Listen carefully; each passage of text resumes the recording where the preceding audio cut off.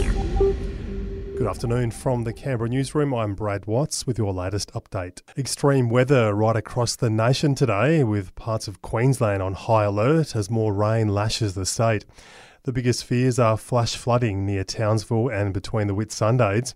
The Bureau of Meteorology's Dean Narramore says there's been a massive deluge overnight. Yesterday and overnight, we've seen the rain continue to fall, with some of the heaviest falls around the Townsville area with widespread 150 to 200 millimetres, with some of the highest falls around 220 millimetres around the Rolling Stone area and widespread 50 to 100 millimetres around the Mackay area. While in WA, a bushfire south of Perth has been downgraded to a watch and act. The blaze is contained but remains out of control, burning through almost 6,000 hectares.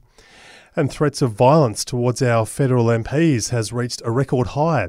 More than 500 reports were made to the AFP over the past 12 months. This includes online threats, verbal altercations and destruction of property. And we're now paying more to see a GP than we get back from Medicare, with the number of doctors offering bulk billing dropping to a 10-year low. On average, we're forking out more than $40 a visit and only getting about $39 back. The AMA's Dr. Danielle McCullen telling Seven the rebate isn't working, especially with rising cost of living. Patients are getting less than half of the cost of their visit back. Overseas, and the most senior Australian in the Catholic Church has been farewelled in a mass at the Vatican.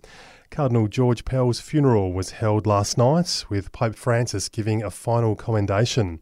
It comes 9 days after the Cardinal attended the funeral of Pope Benedict XVI.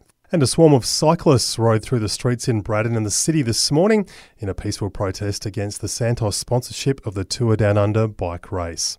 And that's the latest from the Canberra newsroom on this Sunday. Check back again tomorrow morning for our next update.